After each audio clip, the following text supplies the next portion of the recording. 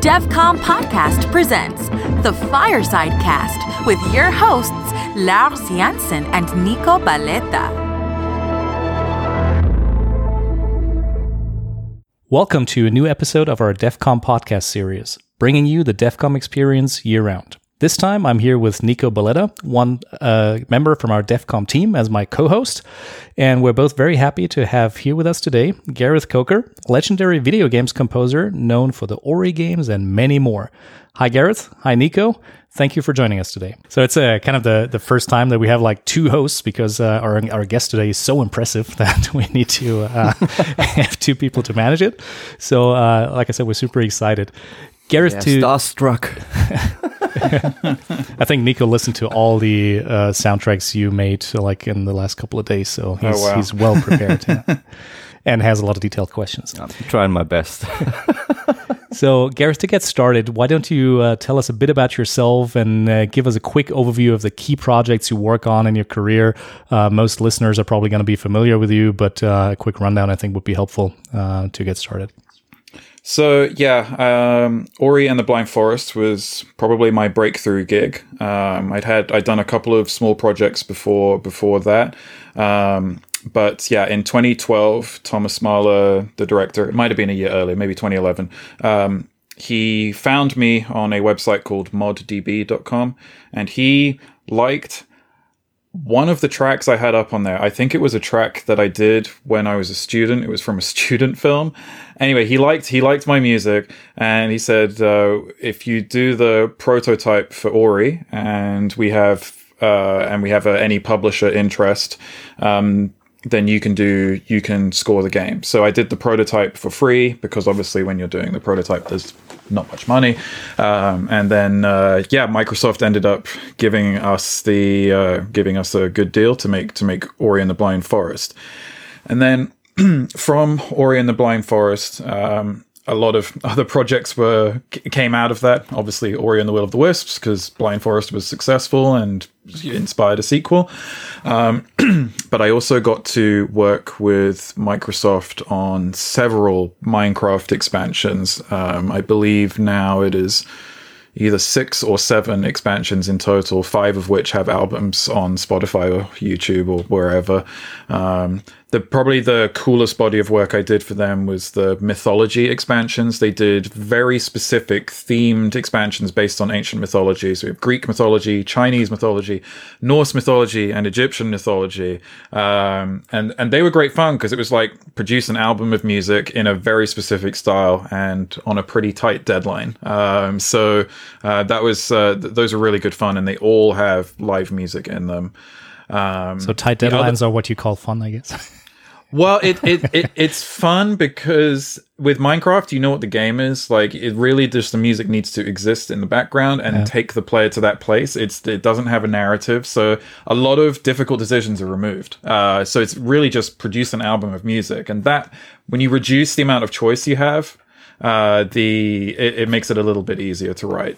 The other thing I'm probably most known for is Ark Survival Evolved, which even 5 years after release still has a massive player base. I think it's still in the top 10 games on Steam.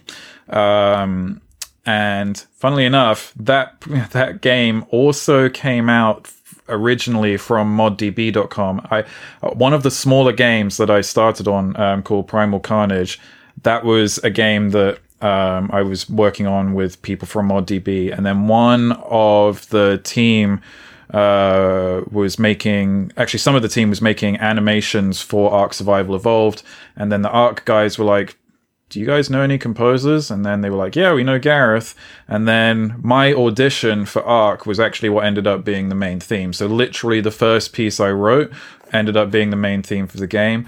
Ark's now had a full soundtrack and 4 expansion soundtracks. And I think, there's another one coming. That game has also spawned some other projects too. It's kind of funny, like 10 years ago, I had no profile whatsoever in the game industry, and really just from one website all of my projects were born. So I guess I should make a donation to that site or something. But yeah, that's kind of a quick overview of like some of the projects I've done. So thank you. I mean, it's pretty impressive stuff that obviously you've worked on, and I think most of the people that I know have played one of the Ori games at least, and probably very familiar with your music. So let me ask you about the development process and the work of a composer during development. So at what point did you come in, or do you usually come in that process? Do you pretty much start from the moment they have the first thoughts about the game, or at what point do they bring you on board so you can actually make a difference in terms of the audio experience in the game? It greatly depends on the project, but I think in the case of narrative games like Ori or Darksiders Genesis, which is another one I worked on, the earlier, the better, because the more you understand what the player is going to experience from the beginning to the end, the better you can construct a score that is cohesive. I don't know why I'm doing hand movements, but I always do hand movements when I speak. Well, this is a immersive podcast experience. People, and I heard that people sometimes feel, if people are passionate about it. So I don't know. So yeah, I think for a long time in the game industry, and I know this because I've been told this by veteran composers, is that the composer, we get a long list of like the music that is required for a game, and it's just like a list of levels or a list of locations, and it's just like, produce the music, and that's okay, right? Like that's like the baseline. But just producing the environment music and the combat music in abstract is not enough. You have to have a basic understanding, and ideally an advanced understanding, of how the music moves from one piece of music to another. Okay, you have environment music and you have combat music, but how do you get into combat music? And then how do you get out of combat music?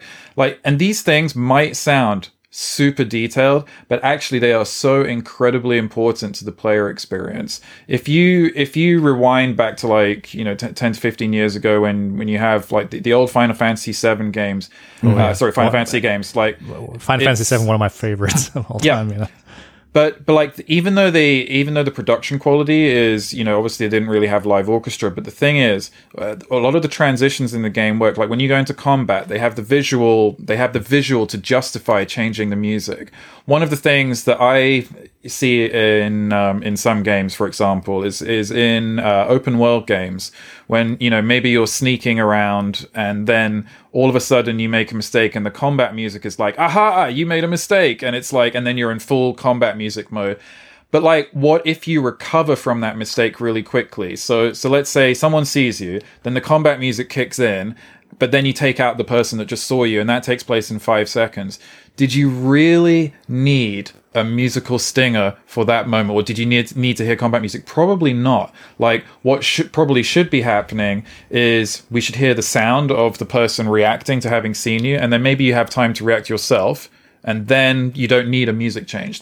I sometimes think that there's a tendency to overthink musical solutions, and also think that music can solve every single problem with a game, when actually sometimes the sound effects can do the same thing as well. Yeah. Mm-hmm. So for me, to get back to your question, like the earlier I'm involved in a project, the better I can see and understand like exactly what a game might need, and work with the audio director or the music supervisor to figure out exactly what the game needs. I think quite a lot of times the music supervisor and audio directors are dictating to the composer the music system that they have to write in. And that's not necessarily a bad thing.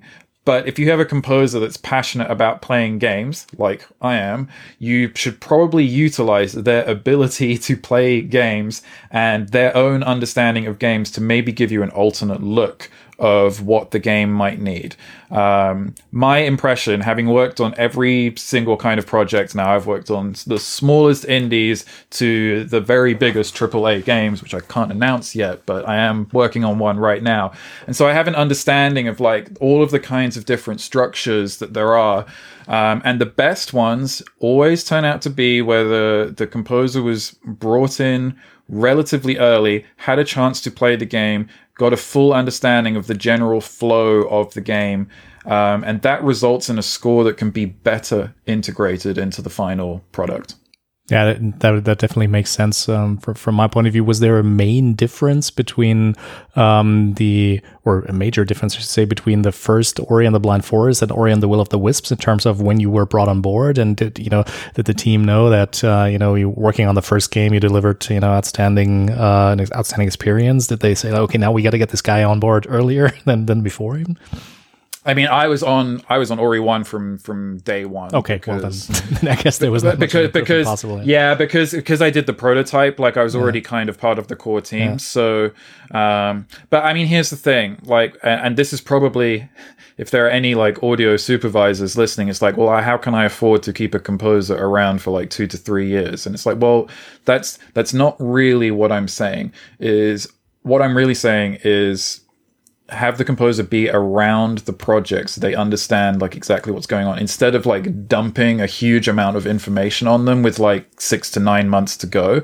If you have them around from the beginning, like maybe they won't write that much music, but at least they'll start thinking about what the game needs. So when it does come time to crunch and like write all of the music, the composer knows exactly what they're going to do. All of the music happens in the closing stages of development anyway, because you're waiting for a lot of the decisions to be made in gameplay and in art. I often feel like it's, for example, on a project recently, it was like, yeah, let's make music for the final boss, and I'm like, what does the final boss look like? Can I play the final boss? No, we don't have it yet, but here's some concept art. And I'm like, well, that's great. Like, the concept art it helps me what it looks like, but I don't know what it will feel like to fight this boss. I can make a guess because I've played a lot of video games, and that's kind of what they asked me to do. But it's like, it's never the same until you have the controller in your hands. And this is another thing, by the way. If you just send video to the composer, that's not enough. Like, it is completely different when you're holding the controller in your hands. The feeling that a player has when they're controlling the interaction, as opposed to watching on Twitch or on YouTube another player playing it. Yeah, you can enjoy it, but it's passive enjoyment, not active enjoyment. And it's the same when you are composing the music for a game. If you can actively take part in the gameplay, you're going to feel more connected when you write the music for it. So when I'm working on, like, in the first 2 years, I hardly wrote any music for Blind Forest and Will of the Wisp, but we did establish some basic parameters, like in the music. We figured out a process to do cutscenes, that we were going to do a lot of back and forth with the cutscenes. So the way the cutscenes work is the animation and art team would make some animatics or storyboards. So timing very, very loose. Then I would do a pass on the music to get the right feel for the scene and to make music that isn't tied explicitly to what's on screen in terms of the animation. So I don't feel limited by hitting all of the emotional beats at a certain time frame. Then I write music that I feel flows well. And then what happens is the animation team and the art team animate to my music to hit the peaks where they need it to hit. And we just keep going back and forth. And that's not a very common process. Usually what happens is the cutscenes come at the end and it's like, okay, write the music for this and you must follow the timing. And yeah, that's fine. Like, we can figure it out, but I think it's less than ideal, especially for key cutscenes. You don't need to do it for every cutscene, but like, because in some games you're going to have hundreds of cutscenes. Yeah. But if you do it for your key cutscenes and have like a more back and forth process, then it feels more like a collaboration. In terms of the gameplay, because I'm playing the game early, I get to know like how the game feels to play, and so I can understand things like speed and tempo. Like, what's the speed of the game? I've always believed that every game has like a default speed, like a cruise control in a car. There's the base, and yes, it goes up and it goes down, but everything kind of has a base speed. And I think Ori is definitely one of those games. When you get into the flow of Ori, it almost feels like kind of a ballet or a dance. I would say Cuphead is another one, or Doom is another one. But these games, they're all very different, but they all have their own kind of speed and feel, and the music usually reflects that. The music in Doom is usually of a certain tempo. The music in Cuphead is usually of a certain tempo, and the music of Ori is usually of a certain tempo. So all of these things help me early on in the game to make some basic decisions. Then when the artwork comes in, that's when I decide what instruments to use. While the artwork is coming in, also I'm thinking about different character themes. And so between artwork, gameplay, character themes, and also the cutscenes, I'm deciding all of this stuff in the first 2 years, maybe the first year, depending on how long the development is. And then when it comes time to write a ton of music, I've already defined so many things that it makes a lot of decisions at the end much easier. I'll take the ending of Will of the Wisps. I'm obviously not going to spoil it, but I saw the ending of Will of the Wisps and I'm like, well, I don't have to really write anything new because all of the content that I need in the ending, obviously I need to tailor it towards the scene, but all of the content, all of the musical ideas exist in the 5 hours of music I've already written for the game. So you don't need to reinvent the wheel. And the cool thing about that is then you can focus on bringing out the emotions in the scene and not worrying about having, what melody do I have to write now? Because I made that decision 2 years ago. What instruments am I going to use? I made that decision a year ago. So a lot of decisions are made, and then you can actually focus on doing what's best for the scene instead of just trying to write a piece of music. My overall point is, and this is, an important part of the developer thing, is that when you limit the amount of time a composer has to think about solutions, they're going to go for what they know works rather than experiment in what might work. So, because I think all composers can deliver a satisfactory score that works. Anyone who's working at a reasonably high level will always deliver a good score. But there's a difference between good and will it actually make a real difference to your game? Yeah, right. Because there's tons of games with really wonderful sounding music, but does it really connect with the player? Not all the time, and there's a reason for that. It's usually because it hasn't been fully integrated into the player experience. And yeah, that's why I think it's important, especially in narrative games, to get the player on earlier. There's no way it can hurt. You can only benefit. So it might seem like it's more expensive to keep the composer around for that length of time, but you're not going to be employing them full time for 3 to 4 years. It's not like they're an employee. But you can have them around so that they can grow with the game. Yeah, and experiencing the results that we see in Ori and the Will of the Wisps. I mean, there you can tell the difference. You can tell there's a difference from not having the composer around for a long time. And you also mentioned something repeatedly that I find interesting. You said that playing the game as a composer, feeling the flow, really makes a difference. I'm curious. Do you think that other composers in the industry share that same sentiment toward playing the game, or are you some kind of an outlier a little bit, being very special about being a gamer, really into that, or is that is everybody doing this anyways? So I think there are, especially my generation of composers, we all grew up playing video games, so it's normal to us. But that said, there are plenty of composers who have tons of experience who also play the games, but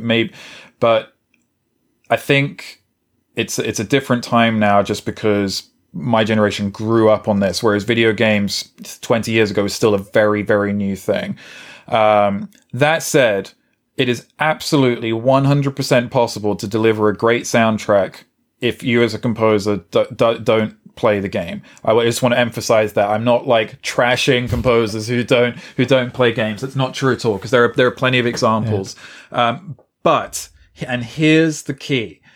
If you're a composer who doesn't play the game, oh my goodness, you had better be working with someone, an audio supervisor or a music director that understands how best to put your music in the game, because ultimately they are going to be the ones that are representing your music. And there are a lot of great audio directors and music supervisors who do have great relationships with composers.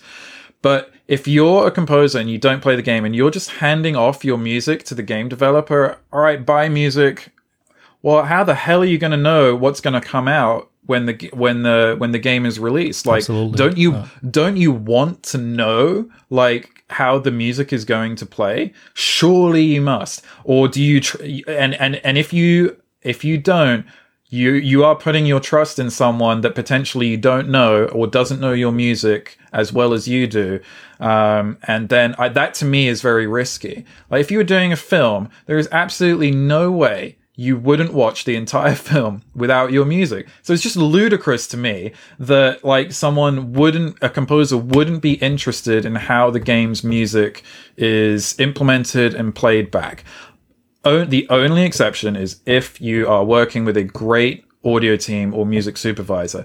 But the thing is, that usually only happens on AAA games because they're the only companies that can actually afford to have a great music supervisor or audio director. So honestly, this rules out probably like 90% at least of games being made. Like you're lucky if you have an audio director that's going to bother to place the music. Most of the time, they're just going to be like, all right, here's level 1 music. Let's just put it in level 1, done. Like because they've got 6 million other things to worry about in terms of the audio programming. So on the smaller projects, you're especially if you're getting started or if you're a small indie developer, like that you're not going to have an audio director or music supervisor. That's a luxury position. And your composer and you as an indie developer, you're going to be wanting to put your trust in each other to make sure that the music plays back correctly. So it's on you, the composer, to ask for the game, and it's on you, the developer, to give the composer all the tools he or she could possibly need. I find like today, especially in the indie world, there's really no excuse for not being able to give a composer a build anymore. Just put it on Dropbox and let the composer download it. It's not like he or she needs all of the assets or everything, but give them a playable build every day. It's almost always the first thing I ask for on any project is like, if possible, obviously the security ramifications, but like, if possible, can I get a daily build? And they're like, oh, it'll be broken. And I'm like, yeah, I know. Just give me a debug menu and I'll figure it out. Like, or just give me the cheats or whatever. It's just so I don't need to play the whole game every day, but I need to like get a feel for like different levels, even just so I can see how it looks, because concept art is almost never exactly what it looks like in the game. The concept art is designed to inspire the level artists to make something that looks roughly like the concept art. That's why it's called concept art. So asking composers to compose something based on a piece of concept art that won't exactly look like that in the game is very alien. It's a very alien idea to me. I forgot what your question was because I'm getting carried away. No, but that's exactly why we're doing this, because you're sharing so many insights into how to work with composers. And one of the things you mentioned, I found very interesting, that indies sometimes might be a very interesting target group actually for you, because they are the ones that are able to share builds early on. They are the ones that usually don't have to worry too much about who sees that build, and don't have to worry too much about security risks and I don't know, certain IP restrictions and all the legal stuff around it. So I think what you're saying, should resonate a lot with a lot of our indie community that also is probably going to listen to these podcasts, because they are the ones that can deliver that, and it's refreshing to hear that there's composers that actually are willing to take on like the little bit of ugly builds in the beginning where you have to do some grinding actually to get into them. I think that's helpful for composers. I mean, is it so much to ask? Sorry, go on. Oh, were you going to say something? I think Nico do you think that? Do you think that sometimes maybe just indie developers in particular just don't know any better? In terms of bringing in composers earlier simply because they have like a wrong picture of what it might cost them, and they're always looking at their budget. And I mean, this is like I've heard that in so many presentations and conversations where you got the feeling that indies lack or at least, you know, new studios, new teams lack the experience of what they can actually afford. And at some point you decide, okay, where do I put my focus on? And most of them, I think, make the mistake, in my opinion, to not put any focus on the music, even though, I don't know, this is like when you look at the great game soundtrack, and this is what always, like you said, you know, this is like when the soundtrack actually pushes the emotions and the feelings the game transports to its maximum. And but that's sometimes the feeling that I get, that people just don't know better and are afraid a bit to ask me. I think, I don't know. So yeah, when it comes to that, I think you're partly right. Like it's a lot about that they don't know better, but also they may have, you know, looked online or, you know, read a tutorial or been taught in school that, like, oh yeah, music's post-production. Most people think that music is post-production. And in film and TV, that's mostly true, but film and TV, you're dealing with a much more established and streamlined production process that is very, very fixed for the most part. There are a few exceptions where the composer does music before the film is shot, but that is not the rule, that is the exception. Games are so much more fluid in development. Just if you compare one aspect of games to film, all right? Once you've done a film, once you have shot the film, unless you have a ton of money, that's it. Like what you got on camera, that's it. You're not going back to change it, unless you're a massive, massive project with tons of money. But in games, you can tweak the shots right up until day zero. Like, you know, we've all seen day one patches now.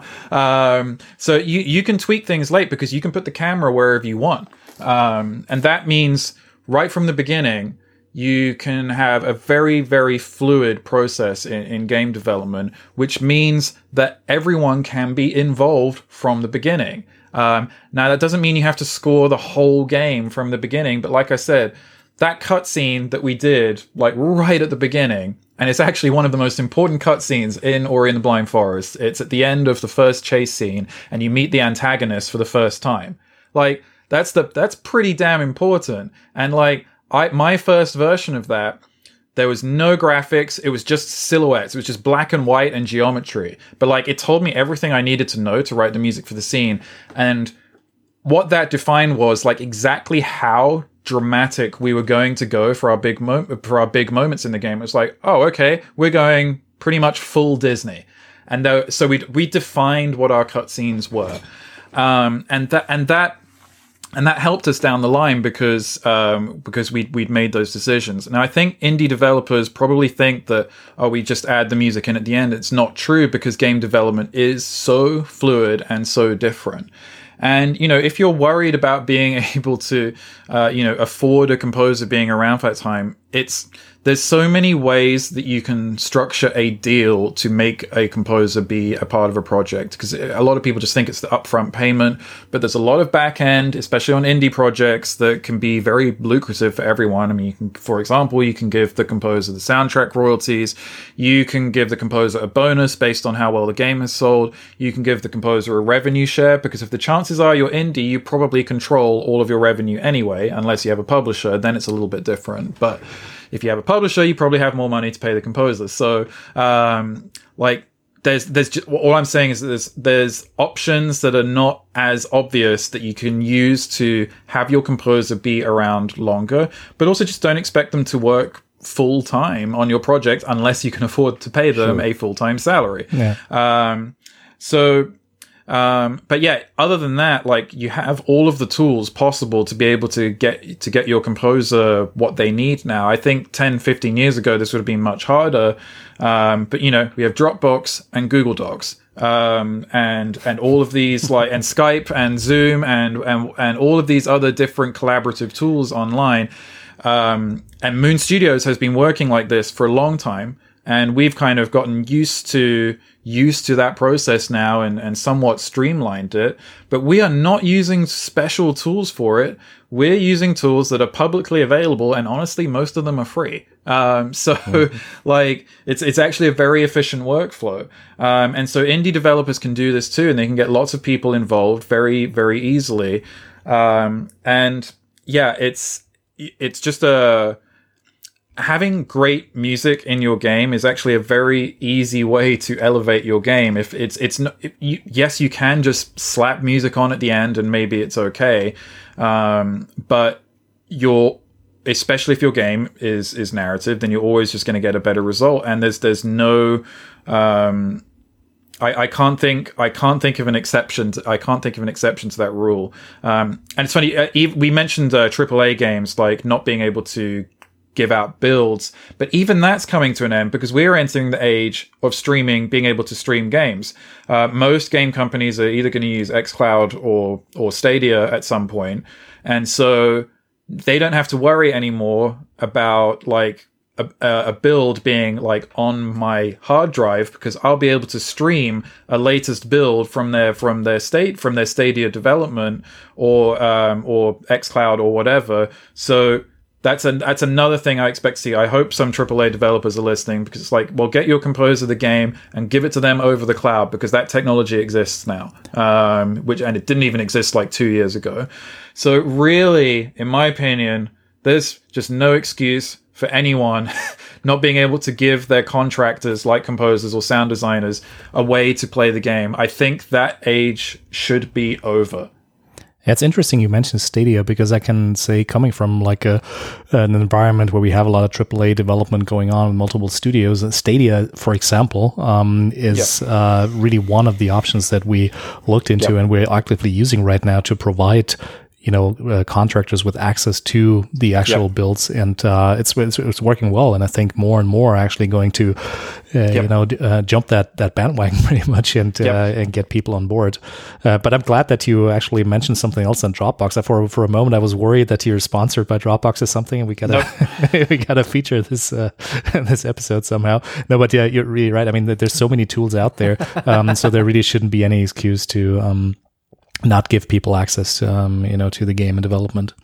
So I was wondering regarding the overall creative process. I mean, we touched a little bit on that, but there's so many games that we all hold near and dear, that we cherished in the past and now, where they create those magic moments where gameplay and music and everything just comes together, and it's like this one moment that you memorize for the rest of your life. How do you make that happen?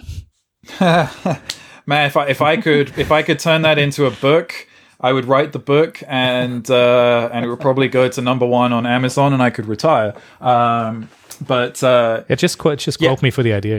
If you ever do it, just say it was right. So I think, and this comes back to getting involved early. When you're involved early, you can work. This is the thing. Moon Studios' philosophy is giving especially the creative leads like a big stake in the game. Like we really get to drive some decisions. I'm not just deciding music. Like if I have an opinion on the pacing or like what needs to be a big moment in the game, it will be heard, because music will greatly affect that. And I think especially in big companies, there's not much stakeholding being given to key creatives on the team, not as much as there should. And so certainly if you can, it's funny, there's this thing now, games are always trying to be like film. Well, if you're actually trying to be like film, maybe you should actually look at how films are being made and how collaborative the key people are. Like Hans Zimmer, Christopher Nolan, John Williams, Steven Spielberg, James Horner, who's sadly not with us anymore, James Cameron. Like, you can just go on and on and on and find the great relationships. And, I'm sure those people had lots of arguments. I find it hard to believe that John Williams and Steven Spielberg have not had an argument at some point. They have a great relationship, but these things happen. And it's just like, there's a reason why those collaborations are great. It's because they're so deeply invested in the process. And in really big productions, the productions are so big and there's so many stakeholders and people involved that also of people that want to give their opinion, that actually like the creative people who are doing the actual work and doing the actual creating, their voice can actually get lost. Now, on a smaller project, even a mid-core project, Ori 2 had 70 people working on it. Ori 1, much smaller team, but like there's enough. There's not too many people, and there's enough of a chance to have your voice be heard, and that is the first step to finding out like what these moments are. You need to be able to identify, and everyone needs to agree on like what are these moments in the story that we really need to like make the player like remember that moment. And I think one of the first things that the team targeted for Will of the Wisps, for example, was combat. And that I have to be honest, I was a little concerned going in because the first Ori game is really all about platforming and movement. And then when we talked about the what we were going to do for the second game, there was it was like, okay, we're going to improve the combat because that was a huge like bit of feedback that we got from the first game, that the combat was okay, but never really better than okay. And so we were like, okay, well, we're going to still try and keep the great platforming and have the combat. And I'm like, oh my goodness, this could like completely change the flow of the game if we have too much combat. And then I remember through testing, because we all test the game at Moon Studios, it's actually pretty much required. There's like testing weekends where we just play the latest build. And I remember the feedback that came out. I'm pretty sure I'm not breaking any non-disclosure here. This is pretty open, but I like remember totally up to you. We're not gonna yeah, nah. I think it's I think it's fine. Like I just remember like the early builds of the game. I was like, oh my god, there's just so much combat and it's really really good, but there was no chance to appreciate it. So it's like, okay, we've had that moment of combat. We don't need combat now. I can actually give one very, very specific example. So in a part of the game, it's called the Ancient Wellspring. You're inside and you enter this like mini wheel. It's a room that is like a wheel that rotates, and you enter the room and there's two doors and they shut immediately. And then you have to fight some monsters that appear from like the background. Great. That's awesome. Then once you finish, the doors open, and then you have to pull a lever that rotates that same wheel 180 degrees, and then you go back through the wheel. Now, when you go back into the room, you have to fight monsters again. And it's like, we don't need that, like, because we've already had the experience of fighting in this room, and it didn't add anything, and it just delays you from getting to the next place. You don't want to stay in the same place again fighting more monsters. There's going to be plenty more monsters elsewhere in the game. And I remember and this is the kind of thing I was like, this is why this studio is cool, because I was just like, can we get rid of the monsters the second time we go through that wheel? It's just completely unnecessary. And the gameplay designer was like, I don't see why it's a big deal, but if you feel that strongly about it, sure, let's try it. And then it gets put into the game because it's not very difficult to make the change. Delete monster, not hard. And I was like, man, it just improves the flow and keeps things going forward. That's an example of a roadblock like that we were just trying to remove, because we always wanted to keep the player being pushed forward and not feel like they were getting stuck. But that suggestion came from the composer.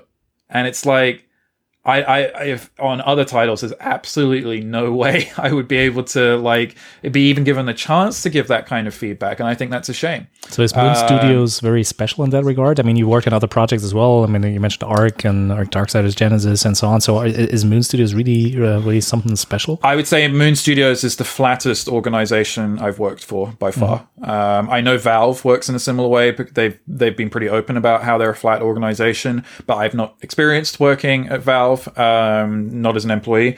I did work on Dota 2 briefly this year. But Moon is flat. Like, everyone can give feedback on everyone's work. And the way that doesn't get convoluted and crazy is we basically triage it. If someone agrees with your feedback, then it will get elevated, and someone will agree. It's basically just like +1 on Facebook. Like, oh, I agree with that, and then it just gets elevated up the priority. And if lots of people agree, well, sorry, dude, you're gonna have to change it. Like if only one person doesn't like a thing in the music, then I'll look at it and be like, okay, that's probably personal taste. But if 10 people don't like something in the music and it's all kind of similar, then yeah, I should probably look at it to see if I can make something better. And that like triage system and elevation of priority is something that was very, very useful, especially towards the end of production. And yeah, so to get back to your moments question, because I don't want to get off on tangents too much. But like that example that I gave is an example of pacing. And to create moments in games, you need pacing. If everything is epic, then nothing is epic. And if everything is quiet, then actually everything is loud. To make these moments, you need to have contrast in the gameplay. You need to have ebbs and flows, and you need to make sure things go smoothly from start to finish. It's one thing to have like, okay, we've made this epic scene and we've got this epic bit of gameplay, but how does it feel in the moments around it? Like, what do you have leading up to it, and what do you have coming out of it? And you know, I think the most famous example from the Ori games is the chase scene, the first chase scene in Blind Forest, where you're going up the tree and the water is chasing you. Now, the reason why that works is not just because of that chase scene. So many people are like, oh, the chase scene feels so good. And I'm like, well, yeah, it's a little bit more in depth than that. So the reason why it's cool to me is because you actually enter the tree and there's some basic like environmental platforming, and you're just constantly going up. So you're already like, your brain is already wired for like the vertical platforming. And the music that plays in the early parts of the Ginzo tree, when it isn't the actual chase sequence, is foreshadowing what is coming. It's like movement 1 of the symphony. And then as you go up further, the music changes a little bit more and a little bit more. And then you get to the actual chase sequence. So if we say that the intensity level when you enter the Ginzo tree for the first time is like 3, then as you progress up, it gets to like 5, then it gets to 7. And then it's chase sequence time. Then you're at like 9 and 10. And then you're on like the third movement of the symphony. And then you have the chase sequence. And then you finish the chase sequence. And then it's like, I'm finished. And it's like, okay, it's the ending. But not yet, because then there's another cutscene where we introduce the antagonist for the first time, because Kuro is waiting for you on top of the Ginzo tree. And that's like another, oh my goodness moment. So you have the exhilaration of finishing the chase sequence for the first time. Then you have the relaxing moment of like, I finished the chase sequence. Then you have the, oh my god moment of, it's the antagonist for the first time. And then after that cutscene, you wake up in the swamp, which before you entered the Ginzo tree, the water would poison you or damage you. But now you see that same water and it's completely clean, and the music is much more relaxing than it was the last time you were in the swamp. The first time you're in the swamp, the music is kind of dark and menacing and slow because it's difficult to move through the swamp. Now it's relaxing and happy because this is the first time Ori, as the player, did something that affects not only himself, but also the game. He actually made a difference in the world. And that is being reflected in the visuals. It's being reflected in the music. And actually in that moment, it is also reflected in the gameplay, because it's the first time you can actually swim safely. And swimming in Ori is really fun, and it's really smooth, and it's quite relaxing. So in the space of, let's say that the Ginzo tree, the entire level, takes probably most players 20 to 30 minutes to finish, depending on your ability. But in 20 to 30 minutes, you're experiencing all intensity levels. And that Ginzo tree moment, everyone talks about the chase, but the chase is only effective because of all of the decisions and all of the flow leading up to it. And that took a long time. But I remember when we finished that for the first time, that was the first time I knew I was working on a great game. because I was like, even just this sequence alone, I've never experienced anything like this. I remember having feelings like this in other games, like where I was that exhilarated and excited, but I was like, this is why we make games. So like, and that's what we are trying to do. We're trying to make more moments like that. And when we had that first moment, it was like, okay, here's the blueprint. We just need to create a few more like these. We don't need to make the whole game like this. We just need to find the other spots. And fortunately, we had other chase sequences planned anyway, but we had the blueprint. For the second game, I'm not going to go into as much detail, but we have the boss fights. And the first one we did was the spider boss. And we've never done boss fights in Ori before. Like the chase sequences, we kind of knew how to do, but because of the emphasis on combat, we were like, okay, we need to make these combat scenes like really, really incredible, because we've talked publicly about how awesome our combat is and how great our boss fights are going to be. Well, how are we going to do that? We better figure that out now. So all the boss fights have like an intro sequence that is very cinematic, and that transitions seamlessly into gameplay.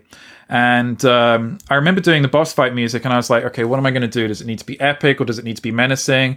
And I was just like, you know what? This is pretty epic. It's a giant spider, and it's Ori like doing all kinds of attacks, and all kinds of crazy stuff is happening. And I was like, let's go over the top and see how it feels. And everyone loved it. And I'm like, okay, we're going big for the boss fights. And the reason why going big for the boss fights works is because we never, ever go big in any other combat moments in the game. Even in the compulsory, smaller, like mini-boss combat sections of the game, the music doesn't really get big. It gets bigger, but the intensity level is 5 or 6 at most, which leaves you room to have high-intensity music for the boss fights. If we'd had high-intensity music all the way through for all combat situations in Ori, it just wouldn't have worked. The boss fight music wouldn't stand out as much as it does. Now what happens is the boss fight music is a moment in the game because there's nothing else like it. There's nothing else as big as the boss fight music. And then, once we had that idea of like, okay, going really, really big, then we just had to make it work with the gameplay. And the only other thing that was really big with the boss fights is we wanted to tell a story within the boss fight. And the way we were able to do that is because the boss fight design allowed the music to follow the design. So the spider has the intro, then phase 1 combat, and then phase 2 is like a mini chase scene, which allows us to move the player to another arena where they can continue fighting the boss. So you have phase 1 combat, phase 2 chase music, phase 3 second combat. And that allows me to structure the music and change the music, not just because if it was just epic all the time, people would be happy, but it's like people want the music to change during a long fight sequence. So the initial phase 1 music is kind of typical, terrifying, oh my god, it's a spider, because Ori's never experienced this before. So it's like, what would Ori feel in this moment? He'd be like, oh my god, how am I going to get through this?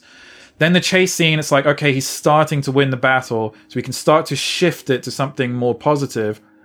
And then in the final arena, the music shifts to actually the optimistic music that played in the original the tree chase sequence. It's a different version of that same theme. So it reminds the player that like, yeah, you can do it, you're winning the battle, and it makes you feel more heroic. And that is a narrative decision. That's not just like changing the music for the sake of changing the music. It's a very deliberate narrative decision. And I'm very happy that players picked up on it because I read all the comments on YouTube. I know I shouldn't read the comments, but I do. And do you sometimes then go to bed and whine about it? Or no, actually, Ori, most of them are pretty good. I usually there are always some negative ones, and there's always trolls, right? I mean, everywhere. Yes, exactly. But like most people picked up on the changing music because it even though they were struggling with the fight, it made them feel like they should carry on because I chose to put Ori's theme there, and having that sense of narrative. By the way, I should say I'm not doing anything new here. The reason why it works is because I had time to think about what was the best solution for the boss fight. I feel like most boss fights I play in games, it's just like, epic music, yeah! And it's like, okay, this is cool, but it stops being cool after 2 minutes. Like, how are you going to change it and make it interesting? What I'm doing, this technique has been around for ages. The most prominent, I would say, is Shadow of the Colossus. Like, it's not the same music playing the whole time in Shadow of the Colossus when you fight one of the Colossi. The music changes as you progress through the combat, because the combat takes forever. Like, you know, it's not like, these are not simple boss fights. And I was just like, why can't we do that? This technique is nothing new. And I think, especially in the current age, there's all of this like music system stuff, and we can do all of this crazy interactive music, and we can change all the music, and we can do stuff with AI and in real time, and recomposing the music based on audio, and all of this based on audio stems, and like all of this crazy stuff. And I'm like, do you actually need all of that? If you do, then great. But like, have you actually put thought into why you need all of this stuff? And that is the question. Like, any developer who is listening, you have to ask, why do you need whatever music system you have in your game? Because sometimes you actually really only just need the most rudimentary basic playback. And other times, yes, you will need something incredibly granular and incredibly in-depth. But my feeling, having worked on all kinds of projects, is that the music system is in place before I arrive in many cases. And sometimes I'm just like, why? Like, why are you doing this? Like, what is the reasoning? Have you actually thought about it? Have you actually played with this music system in mind? Do you need all of these different tracks? And that's what I would say to every developer is, it's okay to have music systems, but talk with your composer about what might be the best music system for the game. And that's the relationship I had with Ori and the sound team on Ori. I had an amazing implementer on Ori who could like make suggestions, and we were just like, let's not break what we did for the first game, but like, let's just try and expand upon that. And really the only thing that is fundamentally different from the approach to music in Ori 2 as opposed to Ori 1 is the music changes in an even more granular way. Ori's music I would describe as horizontal. So it just changes based on what the player is doing. That is not a new concept at all, but it's about the execution of that concept. Horizontal music has been around for decades, but what makes horizontal music work is where the music changes. And the only way you can make that work is if you have played the game over and over again and experimented with what different places can you change the music and does it work, as opposed to relying on an AI driven or a computer or a real-time system that decides for you, especially in a narrative game. In a multiplayer shooter, it would be completely different. But in a narrative game, why are you allowing the computer to dictate the narrative beats? I don't know. It's very strange to me. Every single music change in Ori 1 and 2 was decided by me. And it's what I thought was best. So it's reliant on my taste. And if that doesn't work for some people, well, at least like that's fine. They can not like that. But why leave it to the game's system to make the changes for you in a narrative game? That's something I won't really understand. Like, you are much better off if you have freeform and open world gameplay, then you need to maybe rely on a system. But to make these moments within, like, for example, an open world game, you need to have handcrafted things that were decided on by an actual developer, by an artist, by an animator, by the sound team, by the music team, because that is how you create those moments. You can't just like paint the whole thing by numbers. What you will get is an effective score, brilliantly recorded if you have lots of money, but actually you'll end up with something that was so good all the time that the player won't actually remember any of it. And that is honestly the worst thing that can happen in a game that you've been playing for 100 hours. Imagine playing a game for 100 hours and then when you finish, you can't actually remember a single thing about it because it all felt the same. It's not good. Like, you want to feel, even if it's bad, like, at least like you want to feel something. Like, take a risk. I mean, we're seeing all of this discourse about Last of Us 2 now, right? Yeah. And that people are unhappy about the story or whatever. But they told the story they wanted to tell. Like, it's on you if you don't like it. It's not on the developers. And the thing is, we're in this age where apparently it's not okay to not like things. If you don't like it, that's fine. But at least you're talking about it, which means they created a moment for you to talk about.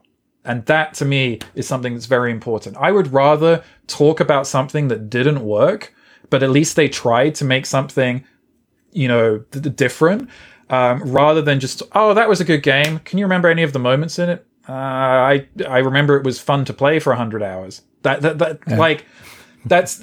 let's take one of the reasons why Fortnite is so popular is because its gameplay is able to make these moments happen organically. Like that is why Fortnite is so popular, because cool stuff happens that you cannot plan for. And that is an example of how it works in a multiplayer game. And that's what these open world games are looking for. But when you're combining open world and narrative, you can't just do a paint by numbers approach. You have to have key emotional beats that are targeted to make those moments special. And that just requires intense cross collaboration at all points. And it's hard. I mean, I remember we went back and forth on the ending of Will of the Wisps so much just to make sure that all of the different emotional beats land. Because I'm not going to spoil the ending, but it's a roller coaster. And the ending for me is actually not the final 7 minutes of cutscenes. It actually starts before the final boss. There's a very epic cutscene that starts before the final boss. That music cue plays. That transitions completely seamlessly into the boss fight. The boss fight has 4 phases with music changes throughout. And you can actually play all of the music from that first cutscene through the boss fight and then through the final 7 minutes of cutscenes, and it will all be completely seamless because that's how I constructed it.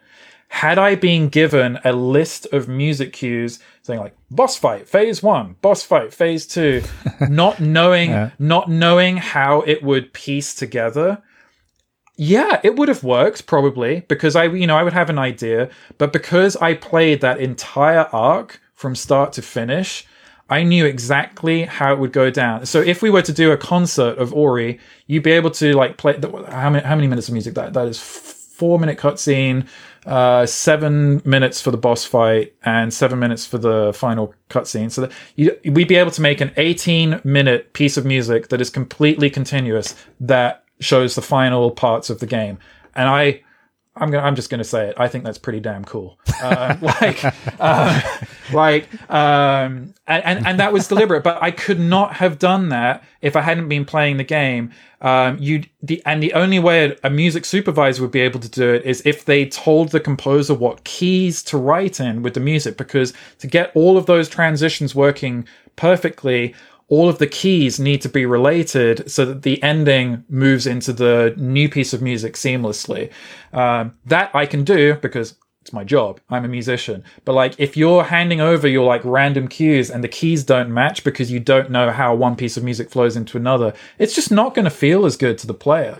It'll still feel good because you have cutscene music and then, epic music for the boss. So you'll have the basic emotional beats, but what really makes those emotional beats work is how music flows in and out of them. I could talk about this for days because I think it is deeply... Oh, I am certain you could.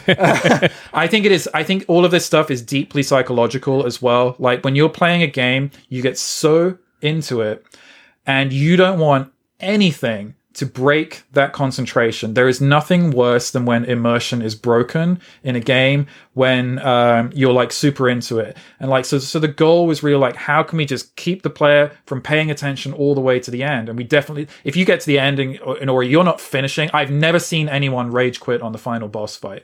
Not yet. Maybe it's happened, but you're going to keep going because it's so invigorating. And that's a moment. You're going to remember that because you kept going until the end, but then you have the payoff of the cutscene as well. So really the whole ending is a moment. The whole of Ori 2 really builds towards the ending. It's we have all of the other moments before that, but I would say it's like cooking a good Italian spaghetti. You need to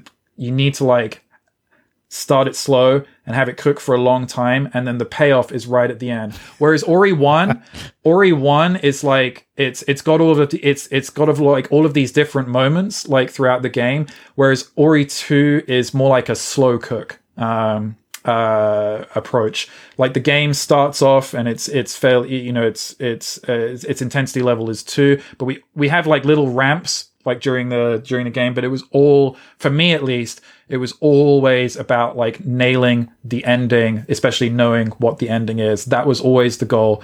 I know that we succeed in the ending because I've seen all of the discourse about it online. It's not an ending that made everyone happy. But people are discussing it. It's I'm not going to compare Ori to The Last of Us 2, but like The Last of Us 2 is getting people talking about it, both good and bad. And Ori's, some people are not happy with Ori 2's ending just because it wasn't what they expected. But I think we did execute exactly what we wanted to do because we all thought about it so much and didn't just try to do a paint by numbers ending.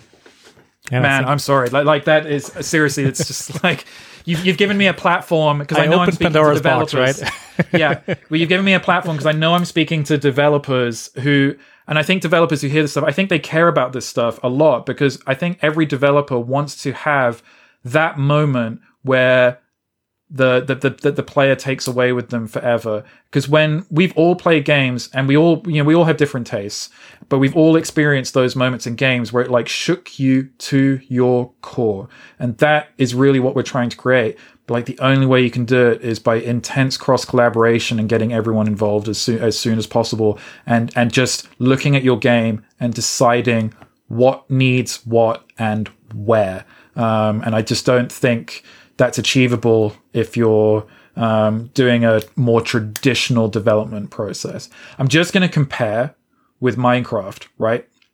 Which is the complete opposite, is because it'll just help evaluate my point further. Minecraft is a jukebox. Like that's literally all the music is in the game. It is a jukebox of music that plays in the background. There are no narrative moments. The moments of, the player building stuff in the world. All the music needs to do is to take you to that place. There are no beats to hit. There, you don't really need the highly collaborative process because it's obvious what to do. It's there, and you don't need to overthink it. There's no music system in Minecraft. We literally just play tracks, and that's totally fine. Another good example of that, which just came out, the remaster of Command & Conquer. You know why that game is awesome? Because they just play tracks and don't mess with it, because the tracks are so good. And you don't need anything that's like telling you, oh, you're in danger and the music is getting more intense. It's like, no, the game just isn't that complicated, dude. It's like, you're at war. That's it. Let's have some war music. Let's have some like army war music, and it's 90s rock. And it's amazing. And it's totally effective. And you don't need to go any further than that. I think that, but the thing is, they put thought into it. Like, I am sure they thought about, what if we had what if we changed the music when, the player is in this situation, especially when they were doing the remaster, because probably they could. And it's just like, why?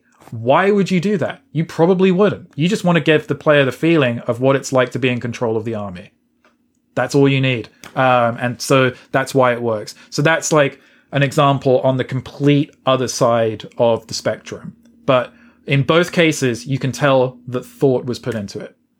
I got 2 follow-up questions for you. Go for it. The first one would be... I'll try and be quicker. Because you were I mean, it was super awesome stuff, by the way. So you said that it is very important to create those extraordinary moments, moments that shine, and that it's not just all good, but something that stands out. Would you say it's better for developers to have a average kind of score, average experience, but have a few outstanding moments and have that rather than like an overall good experience without anything extraordinary? Well, I think, I think you obviously want all of the music to be good, but it's about like how the music makes you feel in a certain moment. Like, should the music be epic and grand? Ori's a good example, actually, because all of the visuals in the game look amazing. But it's like, do you need the music to tell you that? No, because you have eyes. Your eyes can tell you that the visuals are amazing. So actually, what the music should be doing is giving you space to appreciate the visuals. And also, the gameplay should be giving you space to appreciate those visuals. One of my favorite things about, I'm going to pick an example from recent years, is The Witcher, right? The Witcher 3. Now, Witcher 3 is a giant open world. And what it does really well is it gives you space, right? It's not just like packed with content. Breath of the Wild is another game that does this very well. It gives you space to appreciate the environment. Now, there are some developers who feel that like we need to put gameplay, as in like interaction, in every single moment, and that depends greatly on the type of game. If it's Super Meat Boy, then yeah, it's a hardcore game, like with hardcore abilities, or like Cuphead. It's a very specific style of game. But in a game like Ori or The Witcher 3 or Breath of the Wild, you're also telling a story. And to tell the story, you need to give the player space. And so that space, what a designer might feel is like average gameplay or boring gameplay because the player is just pressing forward.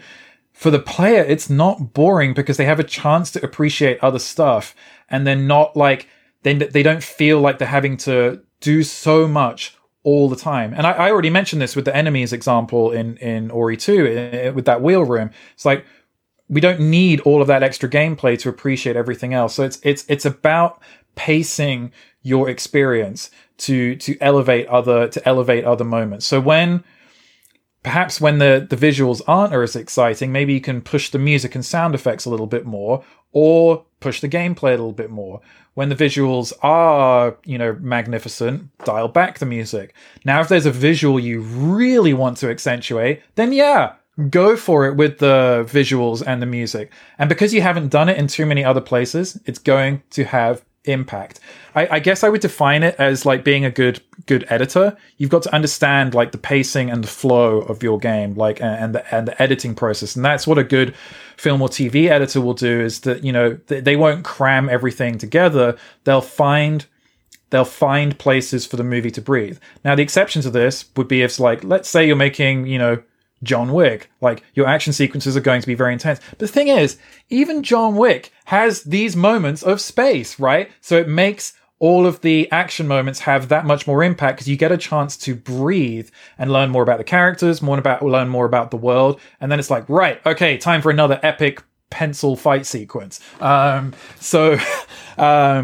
That and I think the same applies with games. Like, I don't remember every moment of John Wick, but I do remember some of the quiet moments in John Wick. Like whenever he's in the hotel with the host, you remember those moments because visually it's unique, and it's a very quiet moment. And they always change the sound of the music. Like always, the music completely drops out in that scene.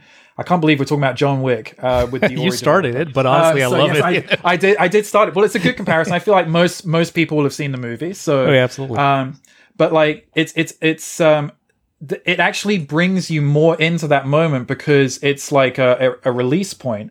And it's the same in Ori. So I would say the worst thing a developer could do is have no tension and release points in their game. It's like just having it be average throughout. You want peaks and valleys. It's okay to have the intensity level be at 1, and it's okay to have the intensity level be at 10, but ideally you want some variety, unless the game you are making is that very specific kind of hardcore Hotline Miami or Doom. I mean, but even Doom like has some shape. I mean, Doom, I feel like, is like between 6 and 10 on the intensity level, but the 6... but it also has those moments. I mean, there are moments where you can like breathe a little bit at least, Exactly. They thought about it, but like, it has those moments where you can take a breath, and I think that's what's important. I feel like these really huge games maybe forget that. It's like, because you're so worried about putting all of this content into the world, but does the content actually mean something? And this is what The Witcher 3 did very well. A lot of the content they put in, especially some of the side quests, are just nuts. They go on forever, and it's great. There's like really involved stories. And they actually mean something. You want the stuff you put into the game to be meaningful. Yeah, I understand, like, the nature of AAA development means you want to pad out the game a little bit, but like, make sure that amongst like the normal side quests or the normal content is stuff that will actually matter to the player, because that is actually what will keep the player going. It's like, ooh, what will I find around the corner that's potentially interesting? It's like, oh yeah, there's a simple fetch quest here, but like, oh, if I go on this fetch quest, maybe I'll find something else that's cool. And the best designed games all have that. Yeah, I mean, I couldn't agree more with you. And talking about John Wick, because we used it as a reference, those calm before the storm moments are kind of, what I think people that watch a movie and also players that play games need in order to then, focus on the next thing, get really immersed in that. So my second follow-up question was, what is your personal favorite moment, if you have one, excluding the games that you worked on yourself? I'm gonna have to think about this a sec. You'll have to edit this. Why? I mean, it's because you'll have to edit the thinking time. Okay, so yeah, there's two that spring to mind from recent years, and they're kind of similar games. They could also be older, by the way, if you have some that's longer ago. I know my personal favorite, but that's been a while. Yeah, I'm going to pick a few. I picked the ones that are closer first. So the first one is from Inside. I really don't want to spoil it. I feel like everyone probably listening to this has probably played Inside at this point. But if you haven't, I'm not going to spoil it. But there's a moment that is basically the last 15 to 20 minutes of the game. The whole game builds towards that moment. And the whole game is kind of WTF, but like that moment right at the end takes that and dials it up to 20. I remember the first time playing that, and I was in my living room and my jaw just hit the floor. Because also as a developer, I don't know how they did what they did, because it must have taken them ages to make the thing look like it did and look good, animate it well. But also just the way it wraps up the game. It's not an emotional moment, but it's a moment that has impact, because you're not expecting it. The whole game is kind of a mystery, and then it just dials up the mystery factor even more at the end. The game most recently that shook me to my core is Hellblade: Senua's Sacrifice. Yes. The ending of Hellblade is one of the most powerful endings ever, and the music that they drop in the ending is unbelievably good. It is the perfect piece of music for the ending of the game. I cannot imagine anything else there. The last 5 to 10 minutes of gameplay combined with the final cutscene, my jaw hit the floor. It's one of those moments I'll never forget. The other one, it's an obvious one, because it's also one of my first gaming experiences, was again, I feel like everyone's played it, but there might not be, because there's a new generation coming to Final Fantasy VII now with the remake. So, but there's that moment in the original game where the antagonist does something. Oh, you can spoil it. I mean, come on. Otherwise, I do it for you, because that is my moment that I want. Okay, yeah. So, well, the antagonist kills a key protagonist character. I'm not gonna go the whole way. And it's the thing is, it works because it's completely unexpected, and the game builds up your relationship with that character from the beginning. They do a good job of not showing the villain too much. So the villain has more impact when Sephiroth's on screen. He has impact when he's there because he's not shown too much. And as a result, that time when he does the thing, it's like, oh my God, I really hate you now. I don't know that much, and I don't know that much about you. But if you knew he was more of a villain before that moment has less impact. Yeah. That was a moment that I feel that they thought out really, really well. Absolutely. This is my all-time favorite moment in video games history. I mean, I've never hated a villain more than Sephiroth in that moment where he did the thing. Yep. So definitely, whoever has not played the game yet, whether it's an original version or the other remaster, this is really something that people need to look into and experience. Yep. So we talked a lot about the especially when you realize that. Go ahead, Nico. Sorry, I want to interrupt you. Especially when you realize that you leveled up the character completely in vain. Yeah, that's true somehow. Yep. So, Gareth, we talked a lot about the creative side of your work and composing. There was one thing I wanted to touch on when we talked about Moon Studios. You said in the beginning that a lot of people are working in a very kind of decentralized way, remote way, using tools that are pretty much available to everybody. So And obviously, most companies these days, since we're still in the middle of like a pandemic in most parts of the world, are making their own experiences with that. So, how do you feel? Moon Studios has kind of led the way in that regard. Did it make any difference to you? Like the recent events, did it make things more challenging, or were you so used to working that way that pretty much nothing changed and it was business as usual? So for Moon Studios, business as usual, absolutely. I think the only thing, I'm glad we were able to ship Ori when we did, because the final recording happened for Ori 2 in January. We started in December and then we had one more day in January. If we'd been 2 months later, we probably wouldn't have been able to record. So I think we were very, very, very lucky, because obviously music is a big part of the experience in Ori, and we were able to get in time just before things got crazy. So there are aspects of the game industry which have been affected. It's very difficult to record an orchestra right now. There is recording happening, but the microphone placements are completely different because the orchestra has to be spaced out. So engineers are having to come up with new techniques to record the orchestra because it's a different format than they are used to recording in. There's a very traditional format for recording orchestra. So there are a few things that have been affected, but for the most part, regular game development at Moon Studios has not been affected. Because we've had the online tools for as long as the studio has existed. So here's the key thing, because there are a lot of studios who have transitioned to working from home. And I think what's important for some studios to remember is that, especially when considering their employees, is that not everyone is built to work from home. It is a process. Some people need the structure in their daily life. They need to be in an office. They need to be around other people. They need the social aspect of being at work. And that is totally 100% fine. And so I don't think we'll see an era where offices disappear, because I think people do need still that community aspect of being at work, and there are things that are definitely quicker, like meetings, for example, that you do benefit from being in an office.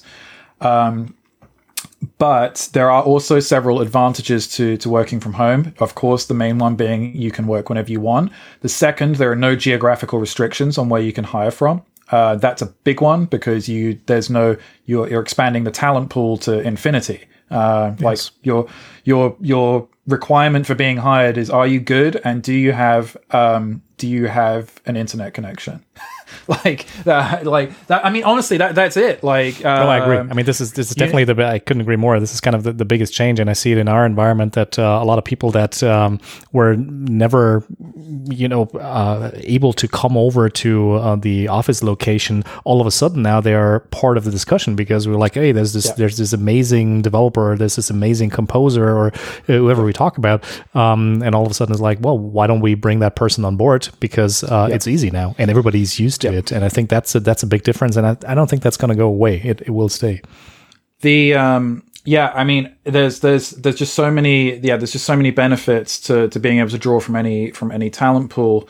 I mean, I was thinking the other day, I mean, a lot of these people, their faces I don't actually see, and it's actually a very easy way to this is a current issue with Black Lives Matter, and increasing diversity is important. But actually, the way, hiring this way, honestly, I couldn't even tell you what race some people are on our team, because we don't think about it, because we're just looking at the work. And obviously we hope people are applying of all different ethnicities.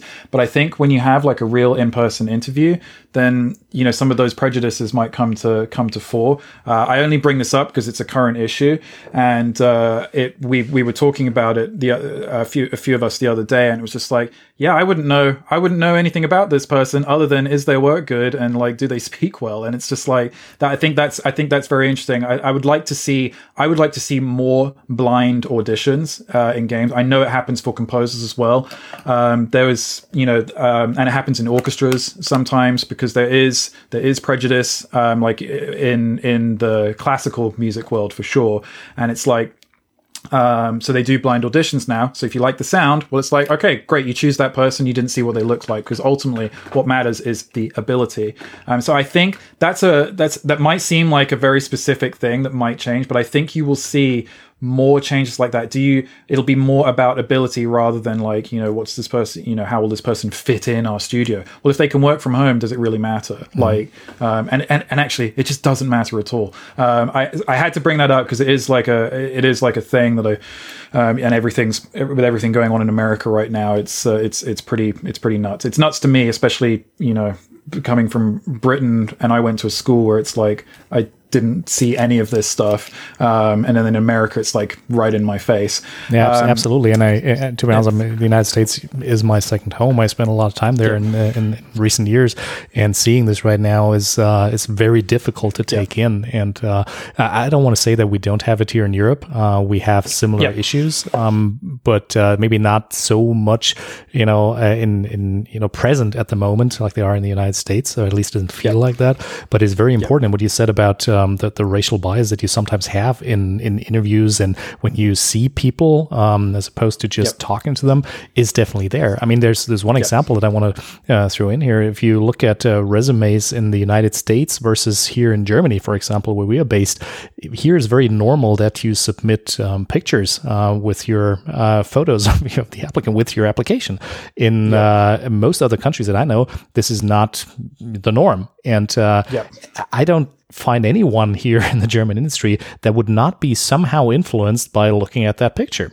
And that's why a lot of companies in other states, and I think the US is one example, they already moved away from that. And if we're now adding to that, what you were saying about not actually seeing the person, which is kind of based on the situation, I guess, normal at the moment, then you remove another layer of prejudice, like you said. And I think that is something that we could all think about in terms of, doing our part in increasing diversity in our industry and not be biased, and in the end create better teams with better talent.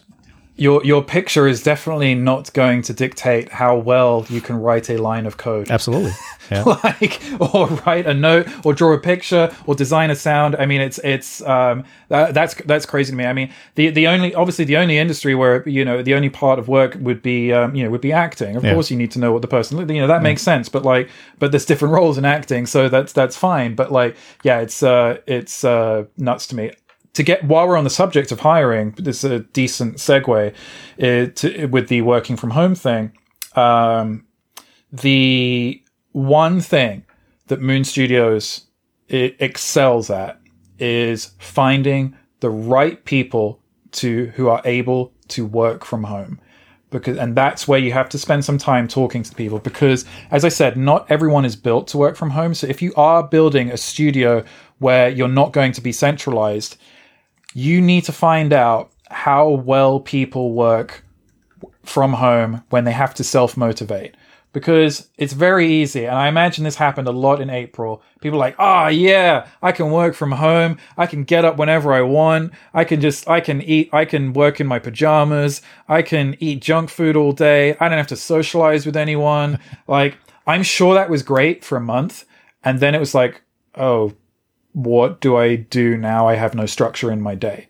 And then some people might not be able to find it. What Moon is very good at, and what any studio doing this needs to get at, is they need to get kind of inside the head of the person that they're hiring, how they work, how do they work best, and then facilitate that as much as they can. And if it turns out that they work best in an office environment, then probably they're not ready yet to work from home. And this might change throughout your life. Maybe from the age of 25 to 30, you work in an office and then you're like, I'm done with that. I want to work from home now, or see my family more, and stuff like that. And so this changes all the time.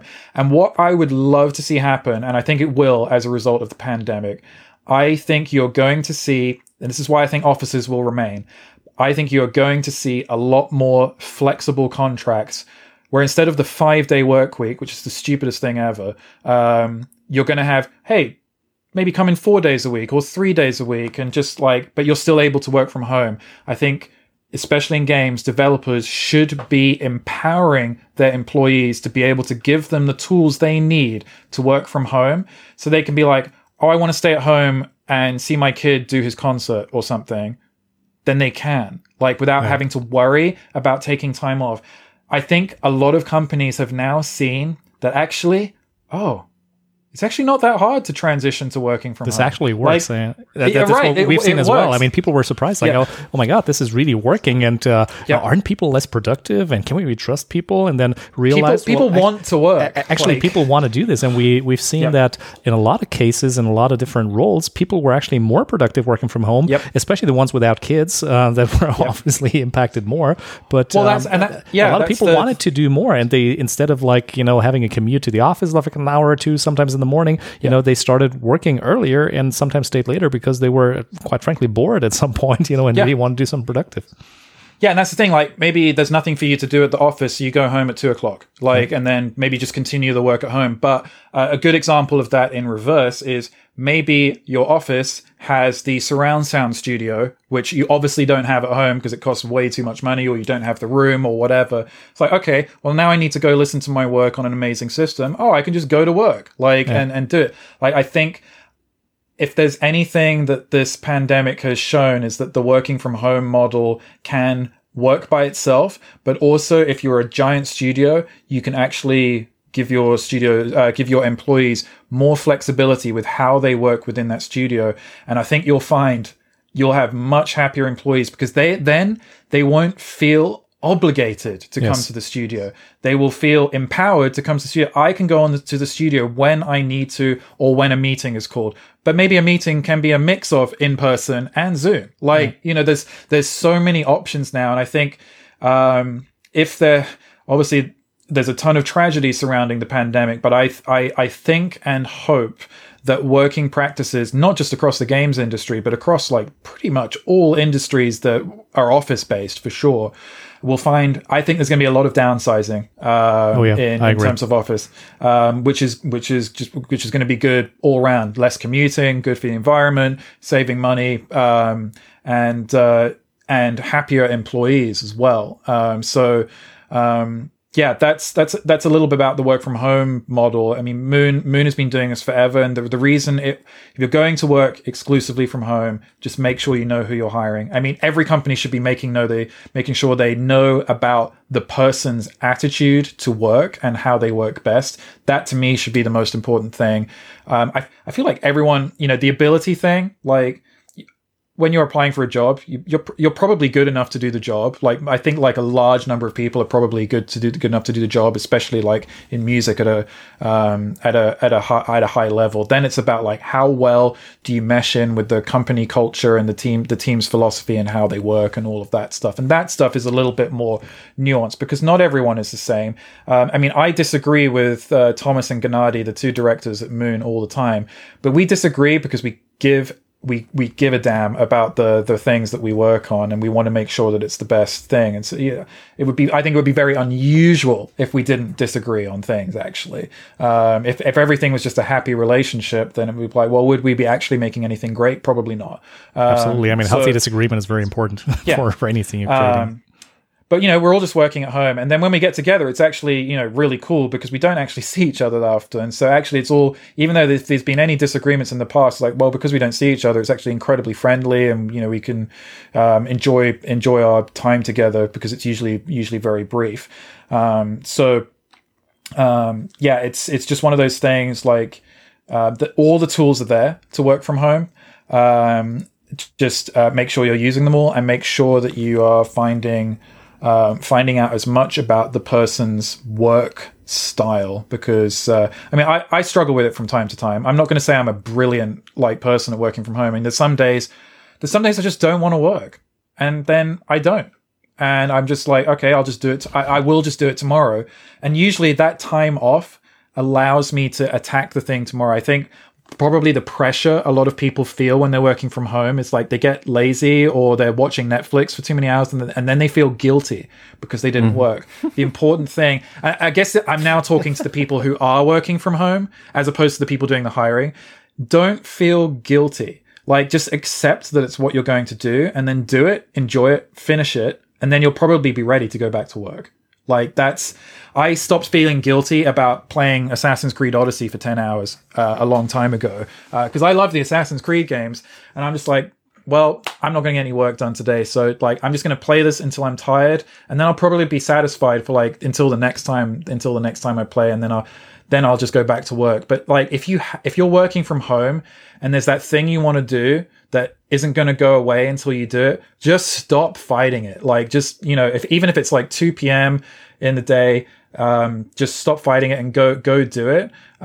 If there is a deadline, like obviously you should try to meet the deadline. But if there's one thing I found is that deadlines, if you talk to your employer, there's usually some leeway. Obviously there's usually a hard deadline, but sometimes things can be moved. Because we're all working from home and online, deadlines aren't as fixed as they used to be. I'm not saying that everyone should avoid all their deadlines, of course, but I'm just saying if you're struggling with the working from home aspect because it's new to you, talk to your boss, because I'm pretty sure they will be understanding.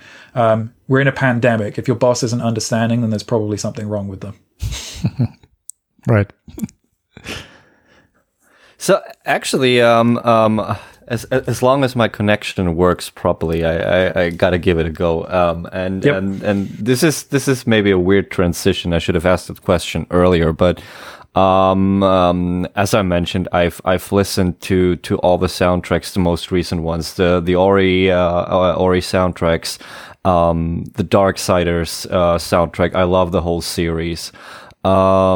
And I mean, this is like, as I actually also watched a couple of Let's Plays, and obviously I was not the only one who almost started crying without even playing it myself.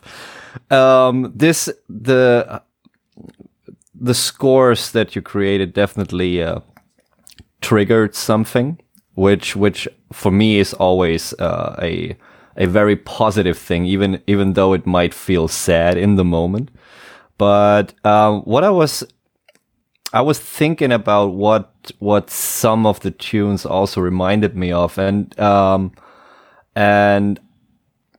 so what I wanted to ask is, what would you consider your main source of inspiration? Not necessarily in terms of, okay, this is something that I want to do, but something that maybe triggers your creative processes, and the bonus question is is there something that you would consider something like a signature of yours? Not necessarily a style, because obviously listening to these different soundtracks, they're all very different. But like I said, something like a signature, something like that you like to include, even though in various forms. So the question of inspiration, this comes up a lot, especially because I get asked this question a lot by composers. What inspires you, or especially what composers inspire you? And my first answer to that is I don't really spend much time listening to other soundtracks. It's not that I think other soundtracks are bad. On the contrary, I think they're all really good. But if I'm like in the middle of a project, I don't want to get influenced by another soundtrack, because that soundtrack has also been influenced by whatever the research. You can always trace it back. I would rather go deep into YouTube and Spotify black holes and do my research there and find stuff that I've never heard before. And maybe a lot of it I don't like, but perhaps you're going to learn. What I find that I learn more from listening to stuff that I'm unfamiliar with, even if I don't like it. There might be an aspect of that piece of music that I like. That's the one aspect. That's the sonic aspect of inspiration. But I think you're getting something a little bit deeper. And in terms of like finding whatever it is I need to create a moment like the opening of Ori and the Blind Forest or the ending of Will and the Wisps, both emotional moments, usually that's dependent on personal history or personal experiences. One thing I like to do, which we can't do at the moment, is travel. But I've been very lucky to live in multiple countries. I've traveled to so many different parts of the world. And I'm 100% sure that those experiences inform my choices. also life experiences, and not just my own, but other people's. I love listening to other people's stories, both sad, happy, whatever they are, but also my own, my own personal experiences. If I can point to two, very personal experiences that I'm not ashamed to say that I drew upon for Ori 1 and 2. If I am trying to make a certain emotion in my music, I want the music to remind me of something that made me feel that emotion in a part of my life.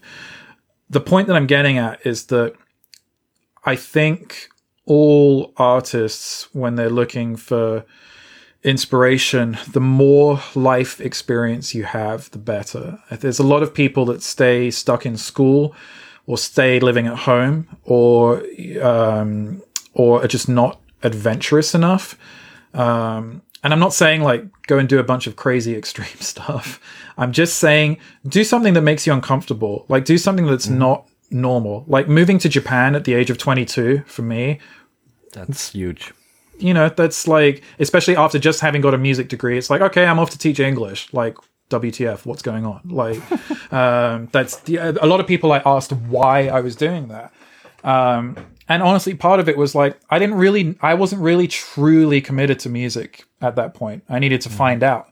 But it also gave me the chance to travel, to see more parts of the world, get a new perspective, experience what it's like being a minority, because I was the only white guy in a city of 500,000. So that was an interesting experience. Quite fun, actually. But like all of those different things add up to like different life experiences, and it gives you more perspective. And when you have greater perspective to draw upon, I think, generally speaking, you create art and work that is more informed. I think when you're part of a monoculture, you'll have a very accurate representation of that culture, but it can be harder to expand upon that. It's one of the reasons why Witcher 3 is so great, because it's so deeply tied into Slavic culture, and the game is made by a Polish company. So it's like, it represents that lifestyle like really well. If I'd done the music for Witcher 3, even if I'd researched it like crazy, I just don't think it would have had quite the same feel. It's I think like just having that depth of experience, that's kind of what I'm drawing upon. Like, it's funny. I was going to travel a lot, like after Ori 2 shipped this year, and I'm not able to now, so it's a little bit frustrating. But that is what I would have done. But now it's just like, finding stuff, finding different stuff to do that is a new challenge. If you're not pushing yourself into new directions, you're never going to develop as an artist. Even if it's just reading a new book or a new author or watching a TV show that you wouldn't have considered 5 years ago, that's still challenging yourself because you're going against your normal routine. Here's the other thing though. We're in a pandemic and everyone's challenged. And that will be something that people draw upon in 5 years from now, when actually they did get through it. But also, sadly, probably several people have probably lost someone during this pandemic. And I think we will see a lot of great art be inspired from this time in the pandemic, when people picked up new skills and people tried new things. And in 2 to 3 years' time, we're going to see some pretty crazy stuff because people were at home for a long time and dealing with their own struggles. Because I think when we have a lot of time at home and a lot of time to ourselves and to get inside our heads, your head can go to a crazy place if you're spending a lot of time thinking. So I think that's something that people will have. And then, the other result, I think eventually we'll get through this pandemic, and then I think everyone's going to be like, oh my goodness, finally I can get outside. And we're going to, and there's actually going to be a benefit to that, because people are going to travel like crazy and they're going to appreciate what they have even more than they ever did before. I don't want to say the pandemic is a good thing. I just want to say that there is a silver lining to every cloud. Like whatever you're feeling now, if you've been in lockdown for 3 months, there are some very positive things I think that will come out of this. So with the that's, I guess, a little bit about like where my inspiration comes from. I could go very deep into the psychological and philosophical aspects of it, but you've kind of got a hint of like that it does go deep. Like it's not just like I read a book or I watch a film. Yeah. It's about developing your taste. I totally agree, especially in terms of what you said about personal experience, and even though it might impact one's work on a subconscious level, but I do think that that you can feel if a moment is genuine. You get the idea what I mean? You know, this is like sometimes, and even if it's just a single note that changes the whole impact of a score of a song, even though a story maybe. And I think that is really, really, really impressive. And you asked me, the bonus question, the signature. The signature. I don't know if there's a signature. I do think like I have a certain production style, just like there's certain qualities in like the production of my music that. Like my orchestral music doesn't really sound like John Williams, or it doesn't sound like, it doesn't sound like other orchestral music in general. It has its own, because I don't believe the orchestra has to sound a certain way. I just make whatever I think sounds cool. There is an expectation, especially amongst classical musicians, that the orchestra has to be recorded a certain way, produced a certain way. So I think that's a part of it.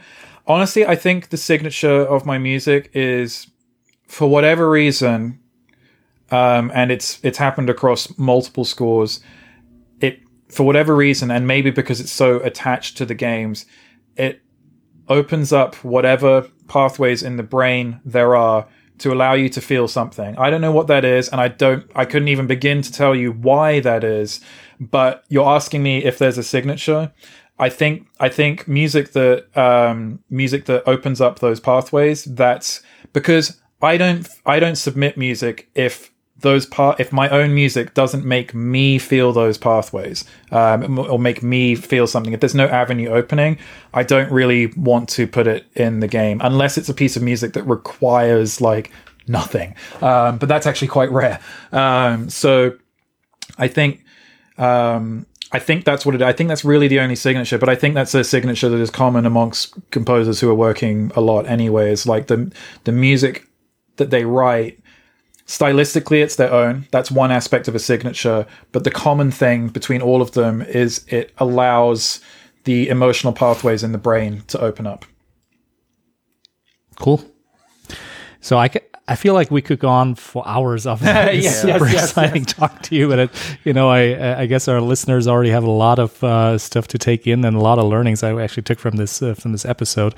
So I definitely want to thank you so much, Gareth, for sharing all the insights that you did today. And definitely, since you talked about traveling, I think once traveling is possible again, we got to get together in person and continue this conversation and hopefully share more of the stories. So it's super exciting to hear all that, and I really believe there's a lot of value in that. So again, thank you very much from our side for taking the time to do this with us, and I can't wait to have the opportunity to meet you in person then. Thanks again. Yeah, no problem. Yeah, that was a real pleasure. I'm really happy we could make this happen. And again, awesome job on what you guys did. That's just beautiful. I think beautiful is the most fitting word for especially for Ori. Yeah. Thank you. Yeah. Well, we worked pretty hard on it. So. Thank you for listening to a DevCom podcast produced by Sven Fossing. Executive producer Stefan Reichart. Music by WeLoveIndies.com. Supported by Bayer Dynamic. High-quality headphones, microphones, and conference systems for professional musicians and gamers. Made in Germany.